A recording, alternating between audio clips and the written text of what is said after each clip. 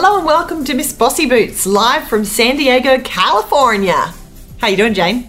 Oh, I'm pumped, Stace. Me too. It's the end of day one of Social Media Marketing World, the conference that Jane and I both invested in when we hit some pretty big, audacious, hairy goals of ours that we had put in place for ourselves. And here we are. Here we are. And let's be honest, we didn't actually wait until we hit those goals. We knew we would get really close to those goals and we booked it. Because the early bird special was running out. Exactly. We were sensible. We were sensible in our approach, but we did get to our goals. So here we are. How was day one for you? How are you feeling? Oh, gosh, where do I even start? I must say I finished my last session. We had 3 sessions today. We only had half a day of actual, workshops and seminars. And I was mentally exhausted. Now, some of that might be because I've just been on a travel whirlwind for the last 5 days, but I actually think a lot of it was because it was overload of excellent information and insight and provocative kind of thought that the workshops actually inspired. So at 5 o'clock I texted you and went, I think I actually just need to go into a quiet dark room for the next hour. And of course it didn't take you much to convince me to come and have a few cocktails with your friends, which was a much better option. But I was really overwhelmed, but in a good way. Yeah, in a good way. I think it's the sessions when you read the titles, and I must say, you and I were discussing about how, I'm pretty ill prepared in terms of knowing exactly what sessions we do have over the next couple of days. And so I was reading the titles and I must say not a lot was actually jumping out at me. And so I was a little bit dubious about what I was going to expect, but the 3 that I went to were pretty mind-blowing. What about you? I've already selected all of my sessions for the week, and not for the week, for the 3 days that we're here. And truthfully, 2 of the sessions today I went rogue. I went off my plan. Yes, so I didn't actually go to the ones that I had been scheduled to go to. But that's because the level of content, so there's maybe 5 or 6 sessions each session to choose from at each time and they slot. all sound amazing. And you and I are lucky that we've purchased all access passes so that we have the ability to get the recordings later on. Thank goodness, because what would you do if you didn't? There's just so much. It's impossible to be in 6 places at once, even though you want to be. So we have chosen what we want to go to and have gone to those. And today I kind of went a bit off script, but we thought we would spend a couple of episodes on Miss Bossy Boots sharing our learnings from what we're getting out of the conference here. Because even though it's called Social Media Marketing World, I found a lot of my takeaways today were about life and about business more so than actual social media. Even though there's stuff sprinkled through, I have a lot of learnings to share that will be really valuable for our listeners. Yes, and I agree. And in terms of the 3 that I went to, one was 100% about channeling creativity, which is not something that's even restricted to marketing or advertising or anything artistic necessarily. It's you've got to be creative in your thinking for all sorts of different problem solving. So that was one, and another one was achieving goals and changing your mindset. So it was very, very focused on limiting beliefs and changing limiting beliefs to empowering beliefs. Awesome. Which again, that's not got much to do with social media. You can apply it to anything. And then the third one was copywriting and using psychology and nuance within copy for and that's quite specific. That's probably the most technical one that I went to. But yeah, I agree. Like it's stuff that you can apply to anything really. Yeah. So let's start at the top. I started off with a session with Chris Ducker, and Chris I have listened to and watched, and you'll be able to hear our notepads flicking in the background of this episode. So I've been a fan of Chris's for a while, and as I said, I picked out a different session to go to, but then I really thought about it and I thought you don't get the opportunity to be in a room with Chris very often. So that was the one I went to, and it was about building and monetizing your own personal brand. So we had to start by planning well, not planning, but listing out the things that we're good at and the things that we struggle at, so that we could get a good idea of where we should go with our brand before we started thinking about products or actually what we're going to sell or be in the areas we're going to be interested in. We had to kind of map out where we were at, which I found really interesting, because a lot of people in the room had a big list of things that they were good at and couldn't find many things that they were bad at, but I had a big long list for both. So I was, ahead of the pack. Well, kind of. I felt like it was the first session of the day. I was keen. Here we go. Then we talked about what makes us unique. So his whole thing is about how to future-proof business. So if you want a brand that's not going to go anywhere, or if you want a brand that isn't going to go anywhere in the sense of that it's got longevity, and you want a business that has longevity, then you need to really infuse what is different and unique about you and about your business in everything that you do. Yes. Because if you do that, then... Which is brand. Yeah, if you do that, then there's nobody that can copy you, because it's you that you're talking about, and you are like your personal brand. Yeah. So then they talked about infusing everything that you do with that brand. So what are the messages that you put out into the world? What is your story? What does your look say about you? And then how does your logo reflect that? And how does the colours you use reflect that? And how you deliver messages, whether that's you on a Facebook Live or whether that's you in your copy or your website or wherever it is that all infused with you and your uniqueness? And we talk a lot about that in terms of my business, Port Macquarie Performing Arts, because there's 100,000 dance schools out there, but we try and make ours very unique by what we deliver, and that we are all about empowering our students and giving them a well-rounded education, whereas a lot of people are about, we're going to teach your child how to kick and how to turn and how to leap and how to tap dance like a pro. Yes, yeah. So we, I kind of already feel like I'm walking down that path. Then he encouraged us to write our own brand message, our own brand statement that talks about benefits and outcomes. And I found that part kind of challenging, in that I can't yet distill what I do and what I give to the world into 2 sentences, and that's like really what he was asking us to do. And each of these tasks, he kind of gave us a couple of minutes to think about it and to go around. But then the really interesting thing was, he said, these are a group of people that I worked with, and he threw up a photo, and in that photo was Clint Salter, who's the coach that I work with in my mastermind. So Clint was part of Chris's mastermind, and I'm now part of Clint's mastermind. Oh, so nice circle of life. It really was. Like, I was like, oh, hello. And so I kind of snapped a photo of his slide up on the screen and sent it to my community, like my mastermind community that I'm part of, and was like, I come all the way to San Diego and look who's staring back at me within the first, 20 minutes of the first session that I was in. I thought that was really interesting. And then he talked about being consistent. So consistency through the delivery of our products. So for me in the dance school, every class should have that consistent message and that consistency that comes through, as well as our website should be consistent with our brand. Me as a person should be consistent with that brand. Our teachers should be all consistent with that brand, and making sure that that brand really follows through on all of the touch points of our business.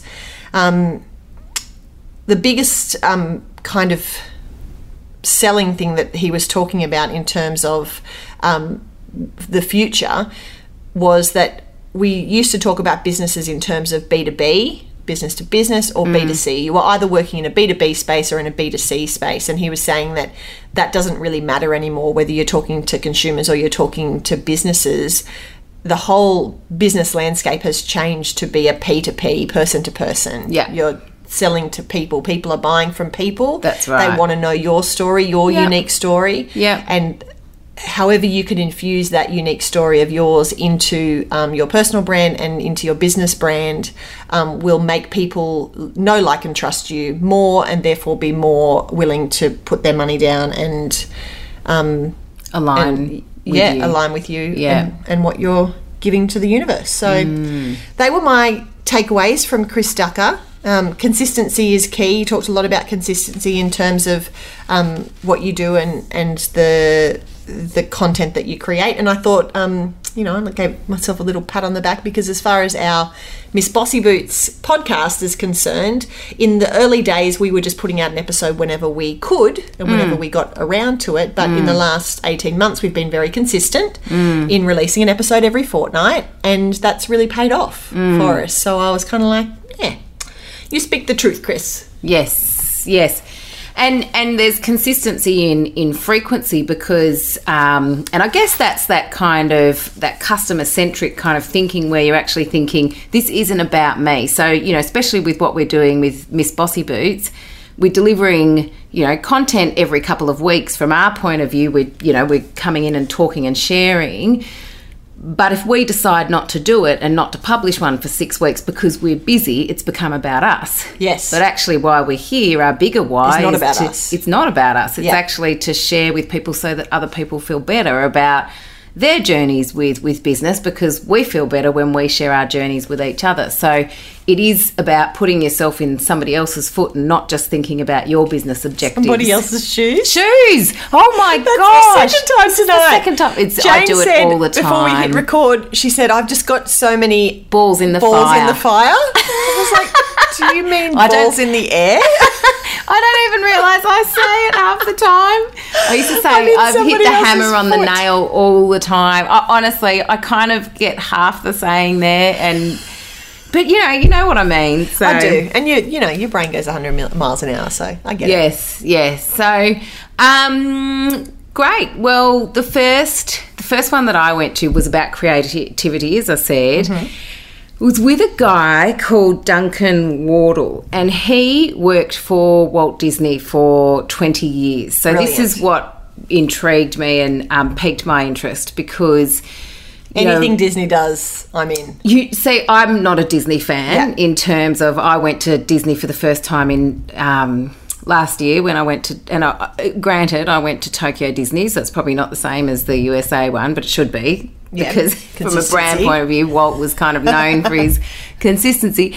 But I didn't get it. Like, I just thought, are humans the most stupid people on the face of this universe? Like, who the hell lines up for 2 hours for some of the worst rides I have ever been on in my life for a whole day? Like, this does not make sense. I'm calling it the happiest place on earth, Jane. I was not happy. I was bored out of my brain. It was absolutely pouring with rain. The kids, Henry loved it. So Henry was 8 at the time. The girls liked a few rides. Like, they loved it. They were with their friends. You know, they're still kind of childlike, but still, like, they would much rather the Gold Coast thrill, the thrill of the Gold Coast rides. They're all about, you know, adventure Fast and thrill seeking and I didn't grow up on Disney movies. My kids haven't really grown up on Disney movies, so for me it didn't resonate. I'm probably so what the on one earth got person. You into the room for your first session? Because this was the one I gave up to go to Chris's. It was because, from a marketing and branding point of view, Walt Disney is like folklore. Yeah. So any kind of brand Bible that you read, it quotes Walt Disney. Yeah. And in every example, you know, he's the best one to illustrate vision, you know, create the happiest place on earth. He's the best one to create a customer-centric experience. He's the best one to be the most creative. He's the systems. He's the consistency. Like, he is the poster boy for global marketing and creativity. So that's why I went to that, and I tell you what, it paid off. So obviously it wasn't Walt Disney taking but I think this guy was responsible. You know, anything that wasn't Walt was pretty much him. He was like PR. And started off with the business, you know, kind of in the coffee rooms kind of thing, but worked his way up, and he'd done like an amazing amount of their most, you know, wild publicity stunts throughout the last 20 years. Anyway, he had some awesome takeaways about inspiring creativity within your workplace culture. So a lot of this kind of stuff's pitched to enterprise. You know, I think a lot of people who are here are part of big business. They're not necessarily, there are a lot of kind of social media marketing, but they consult to other business. Yes. So it was more about that workplace, but you could take it, you could take it and apply it to anything. But he went really quickly. So I was writing the whole hour and a half. He did a lot of interactive workshops, but some of the kind of key takeaways were, there's this one brainstorming example where he gave the example of someone standing up. So he did this exercise himself. He stood up, he had his flip chart of paper, and he said, most people, when they inspire brainstorming, they get 20 people in a room. There's someone up the front with a flip chart, and they're going, throw me your ideas. And so he did that. So he said, okay, we're talking chocolate sundae. Throw me, what kind of toppings are we going to put on this? And, people were just throwing out singular. Smarties, whipped cream, freckles, blah, blah, blah. Yeah. And so he had this, list of ingredients and he said, okay, so what have we got now? We've got a list. We've got a list of ingredients. We haven't actually got an idea. We haven't got a product. We haven't got a movement. We've just got a list of things. So it's a really ineffective way of conducting a brainstorming. So his idea was to get you into groups of 4, not 3, not 5, 4. It has to be 4. His principle was basically around, and he did a whole heap of things to kind of prove a lot of these points, which I won't go into detail. But basically he was saying 70% of any organisations are introverts. So he said you don't want just the 30% of extroverts contributing to that brainstorming. We want everybody to participate. So that's why there has to be this 4, because he said people who are introverts, if there's 3 or there's 5, they'll hide. They can hide in the unevenness of the group. So you do it in 4, but basically the way he does it, he says this is what success looks like. And he drew a T on a piece of paper and he said at the end of this, what we want is a title, we want a couple of sentences, and we want a picture. And what we're going to try and do here is brainstorm a product, a new product. So then he demonstrated the way that he would facilitate one of those groups. So there was 4 people sitting in the group. He had the T-shaped piece of paper.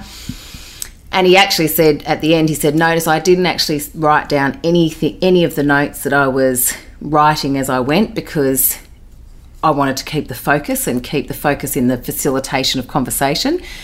So instead of just going, okay, throw out your ideas, he said, okay, we're going to develop a chocolate. We need to develop a chocolate for Valentine's. So, somebody start with an idea. So someone said, well, maybe we could do chocolate filled with strawberries. One of the other key takeaways that he'd given us earlier before was, and again, there was an exercise, he said, rather than saying when people are in idea phase like this, instead of saying no but, always answer somebody's suggestion with yes and. So that doesn't necessarily mean that you accept their suggestion, but instead of just going no but, and so that they completely turn off, yes and. So this person says chocolate cherry or whatever they said. Yes, and what could we put with that chocolate cherry? And somebody else chimes in, we could do it with some coconut dip, coconut stuff that goes over the top. Right, yep, okay, and how do we think we're going to package those? We can put them in this and and it goes on and on and on. So there's just this curiosity that goes with this process that just keeps asking and expanding. And because it's just in that kind of framework and dynamic, by the end, and it literally within 4 minutes, and then he got us to do that exercise, within 4 minutes you had a full product, the title of the name of product name, a couple of sentences of exactly what that product was going to look like, what price it was, where it was going to sell, what the packaging was going to look like. Wow. Because you'd done it that way, as opposed to going, here's the list, someone standing up the front with 20 people. Like how many people, honestly, when you've got 20 people in a room, how many people are actually going to participate in that? They're not. No. So there was just, that was one example. There was so many other examples that I thought, wow, that's actually significant. They're quite significant tools to take and apply to any... To a team, to when you're on a committee, when you've got staff, when you're doing strategy, when you're trying to come up with a new idea. Yeah, so good. I thought the dynamic of 4 as well, and I just thought back on all of those group dynamics where you're in big groups. Yeah. And someone just throws out a question And everyone freezes, especially if the question's too big, you know, and people go, I don't know where to start. Yeah. Do you know? And I'm not going to suggest anything because I'll sound like an idiot. Yeah. But it's really important. It's really important to have there was a few different mindsets, but the no but yes and changed to the yes and was a really important one. Excuse me. And I guess, you know, that was just one of the things that you can do culturally to encourage creativity. So another thing that he said was, you know, in terms of time, he went through and said, you know, where does everybody come up with their best ideas? And everyone was like, shower, run, swimming, when I'm going to sleep, you know, Not one person named an environment where they were actually sitting at their desk at work. So he said that's a huge consideration for businesses to think we're not actually fostering creativity. We're fostering productivity at work, and creativity is not productivity. No, it's very different. So it was an hour and a half of that. Like that was just like 10 minutes of it. It was just so powerful. Yeah. Awesome. Even just listening to it, I'm like, wish I was there. Yeah, but we'll get it on video. We'll get it on, yeah. We'll watch the videos. Yeah. Awesome. Anything else from that first session? Oh, there was a heap, but we'll take up. Stop there. Yeah, I was going to say. Actually, what I will be writing lots of blogs after these 3 days and my time in San Francisco. So I'll put some in the show notes. Stay tuned. Yeah. We're going to do another couple of episodes because we've already talked to the length of an episode just about the first 2 sessions. So we will leave it there for now and join you in a fortnight for session 2 and 3. We'll try and squeeze my number 2 and 3 and your number 2 and 3 into one episode. Yes. Okay. Sounds good. Talk to you then. Goodbye.